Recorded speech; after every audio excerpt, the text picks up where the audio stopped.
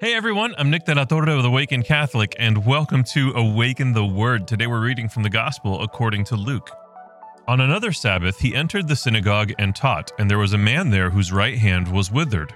The scribes and the Pharisees watched him to see whether he would cure on the Sabbath, so that they might find an accusation against him. Even though he knew what they were thinking, he said to the man who had the withered hand, "Come and stand here." He got up and stood there. Then Jesus said to them, "I ask you, is it lawful to do good or to do harm on the Sabbath, to save life or to destroy it?" After looking around at all of them, he said to him, "Stretch out your hand." He did so, and his hand was restored. But they were filled with fury and discussed with one another what they might do to Jesus. Try to imagine being one of these Pharisees standing in the synagogue watching Jesus heal this man's withered hand.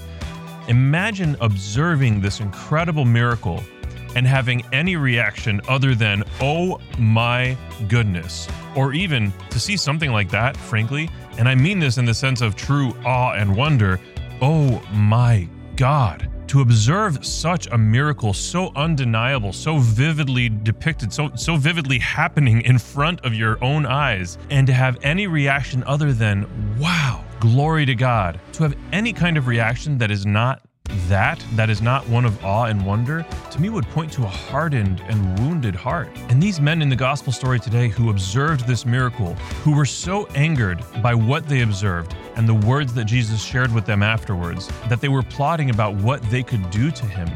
These are people whose hearts are so wounded, so jaded, and so enslaved to sin. Becoming someone like this, who in a narrative would be the villain, the antagonist, that doesn't just happen overnight. All of us are progressively becoming a better version of ourselves or a worse version of ourselves. Anytime we allow ourselves to feel that anger and we convince ourselves that we're justified in that feeling, we are becoming a worse version of ourselves. Anytime that we allow ourselves to fester with resentment and to build up these hearts that are hardened and angry, this is not the best version of you. And I'm not saying that I'm perfect at it. I certainly have a long way to go to make sure that I am cultivating the right kind of heart. And I cannot do it alone. I have to do it in partnership with the Holy Spirit. I have to let God do that work on my heart as the divine physician. But all of it starts with an awareness of where your heart is at, keeping tabs on what your reactions are to things.